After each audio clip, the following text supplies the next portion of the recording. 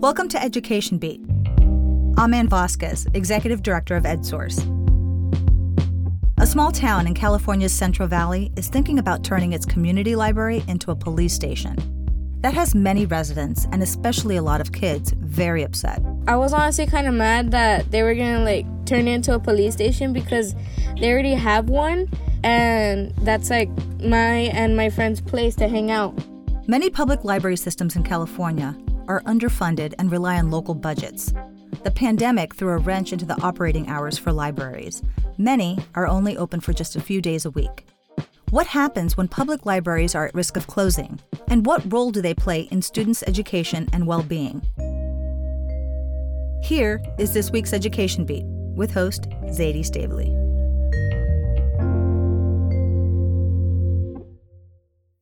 Jasmine Siciliano is 12 years old. She's in 6th grade. She lives in McFarland in the Central Valley. It's a small town of about 14,000 people north of Bakersfield. It's largely agricultural, with crops like cotton, sugar beets, grapes, and potatoes. My grandpa, he has a rooster and some chickens. One of Jasmine's favorite places to be is the town's library, which is right across the street from an elementary school. I started using it around when I was 6. My mom would take me to the library and we would get books and I would stay there and read, or I would check out. As she got older, Jasmine and her friends started going to the library after school. They have computers there, and people who can't take their computers home from school, they work on the computers. And myself, I do my homework there sometimes. My friends, we kind of help each other when we have our homework. And we just work there in a group until we're all done. They also do arts and crafts, and they read books. It's our hangout spot, I guess. That's our safe space. So when Jasmine heard that the library might be turned into a police station, she was angry. Since I've been going since a very young age, it's been a part of my life. And honestly, I'd just be sad if they tear it down, especially since they have a police station right there.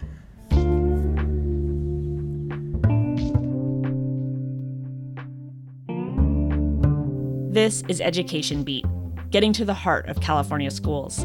This week, should a library be turned into a police station?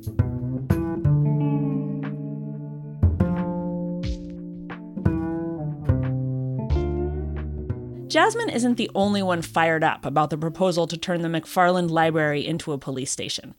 An online petition to keep the library open now has more than 1,600 signatures. My colleague Emma Gallegos wrote about the fight over the library for EdSource. She lives in Bakersfield, and she first heard about the story when it was written about in the Bakersfield Californian. Then she went back and listened to the city council meetings, where they had discussed closing the library. Some of the ways that people described the library, they said it's dead, it's barely open. There were complaints that kids were using the parking lot for skating, and that it was kind of a dying building is one of the words that I heard used. And so when I went there, I was kind of nervous about what I was actually going to see there. I was are people going to be using it? Is it going to be tumbleweeds? Emma went to visit, and when she pulled into the parking lot, there weren't many cars. So she was thinking, maybe it isn't really used much. Then she went inside. It was not dead. This library was really bustling. The kids that I met up with, they said, you actually missed the rush. And I was this seems actually really crowded to me. So it was April Fool's Day, and the kids were making jester hats. There were kids wandering through the books, looking for something to read. The kids were going back and forth up to the desk, asking the branch desk just all sorts of questions. There was a girl getting tutored in the back. There was so much going on. Story time happened, and so the branch supervisor was reading to the kids. So Kenny Williams, who's the police chief, and he's also the city manager, why did he say that the police department needs this space? He says that McFarland is a growing city that needs a modern police department, and the McFarland Police Department headquarters right now is located at City Hall. It's actually extremely close to where the library is right now. So he said that he's trying to, expand the police department, make sure that it has, enough space for his own offices for sergeants, property room. He said that storage is all happening in trailers right now. And so, he's saying that right now it's cramped, it's small. He can't expand the department and it's not adequate. So he's looking for a space to expand. And the library is very close. It's a very nice building. And it has all of the kind of specs that he's looking for in a building. He said that he is open to alternatives. So far, none of the alternatives that I've heard put forward involve the library staying there. But, he said that the city is looking to any options. What kinds of alternatives has he put forward? So he brought up that the library could use one of the meeting rooms that is currently at the library while the police department uses the rest of the building. That's been one option. And some of the city council members brought up maybe using a bookmobile to replace services. Some people in the city who do support the library moving have brought up their own ideas as well, like just opening up a computer lab because, the kids can get, they said, hey, the kids can get their own books at schools and adults just need a place to go on a computer. I've talked to people who are librarians and they say that's not really adequate. None of those options are really adequate for a city of that size, and it kind of misunderstands what a library does in this era.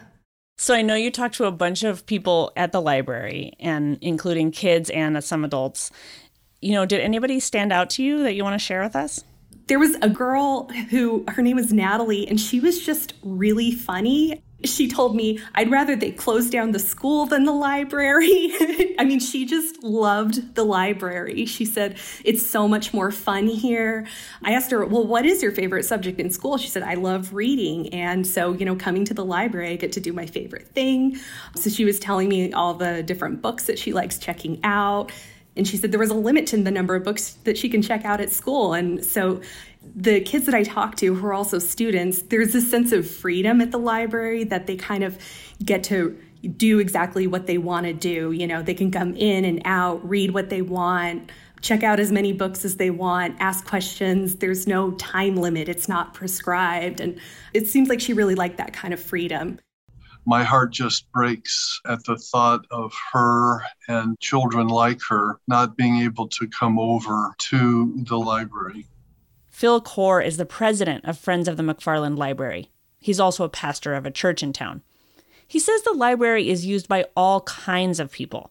Adults use the computers there to look for jobs. Kids use it for homework, art, and reading.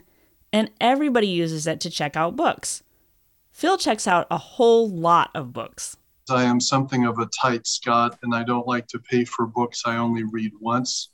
I estimate that I save approximately $1,000 a year through interlibrary loan requests. Phil loves his town, and he doesn't understand the idea of taking the library space for a police station.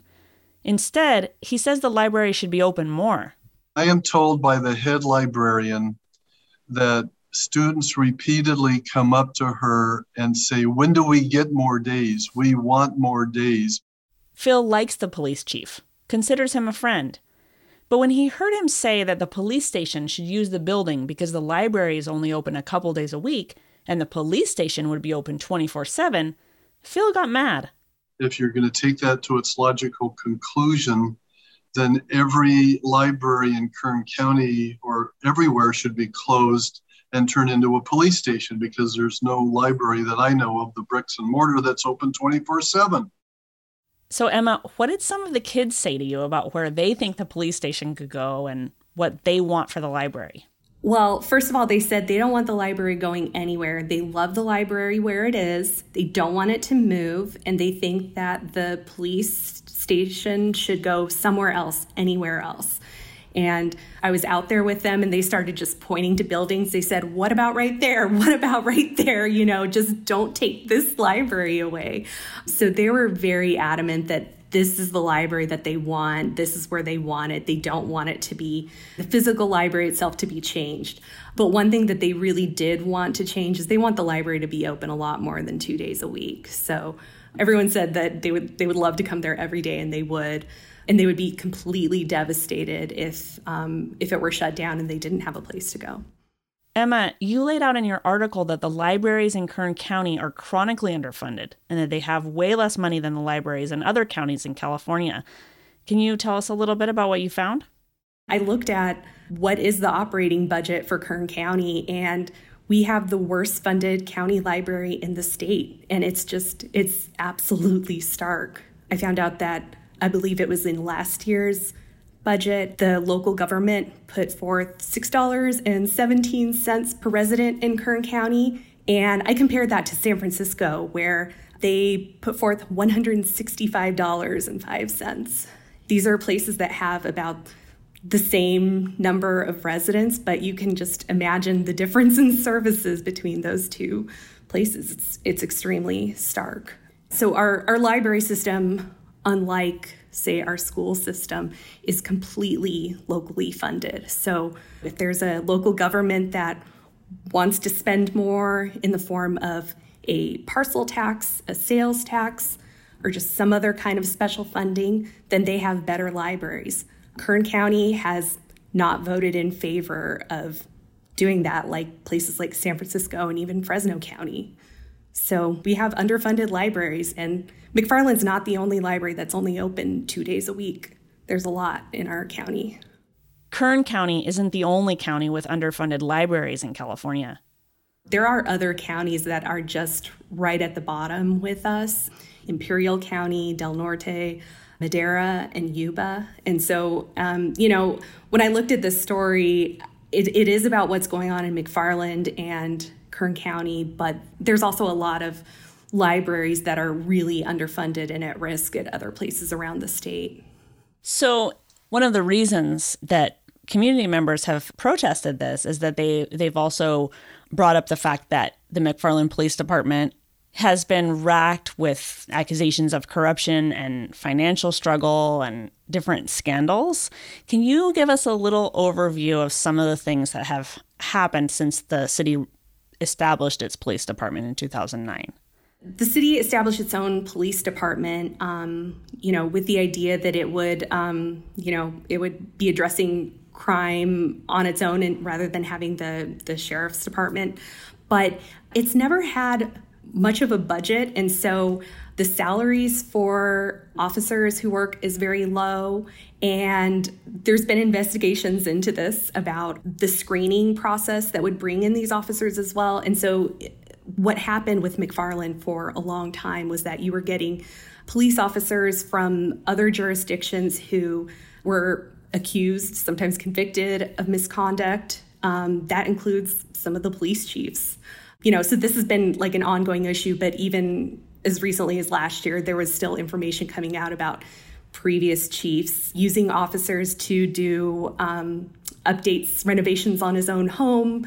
There's just been some things going on in the department that just seemed a little askew. And so residents have a lot of skepticism about the police department.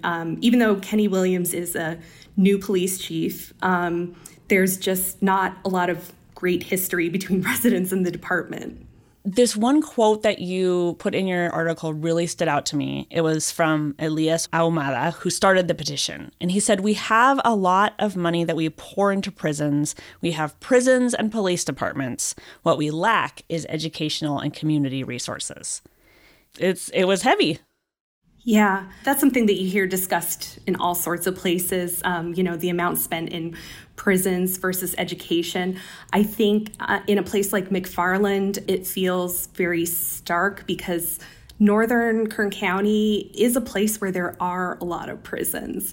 So there are some prison systems in Delano, which is just up the street, Wasco, which is not far away, and then McFarland just approved a contract for an ICE detention facility. So, everywhere that you're going in this area, there are a lot of prisons, state prisons, and then ICE detention as well. So I think for libraries to maybe be shrinking in a place where there's so many prisons, I think that really stuck out.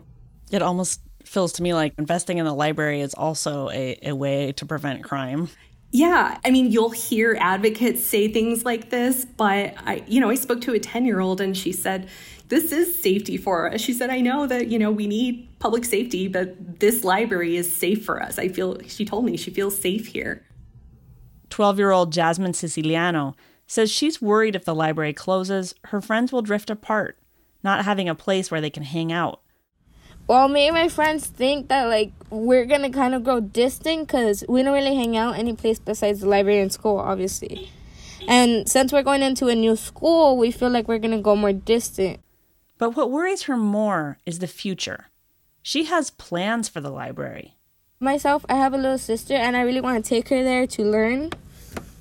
I would get books, read to her, and have her read along with me to learn words and what the actions the person is doing in the book. And if they shut it down, I feel like I won't be able to do that.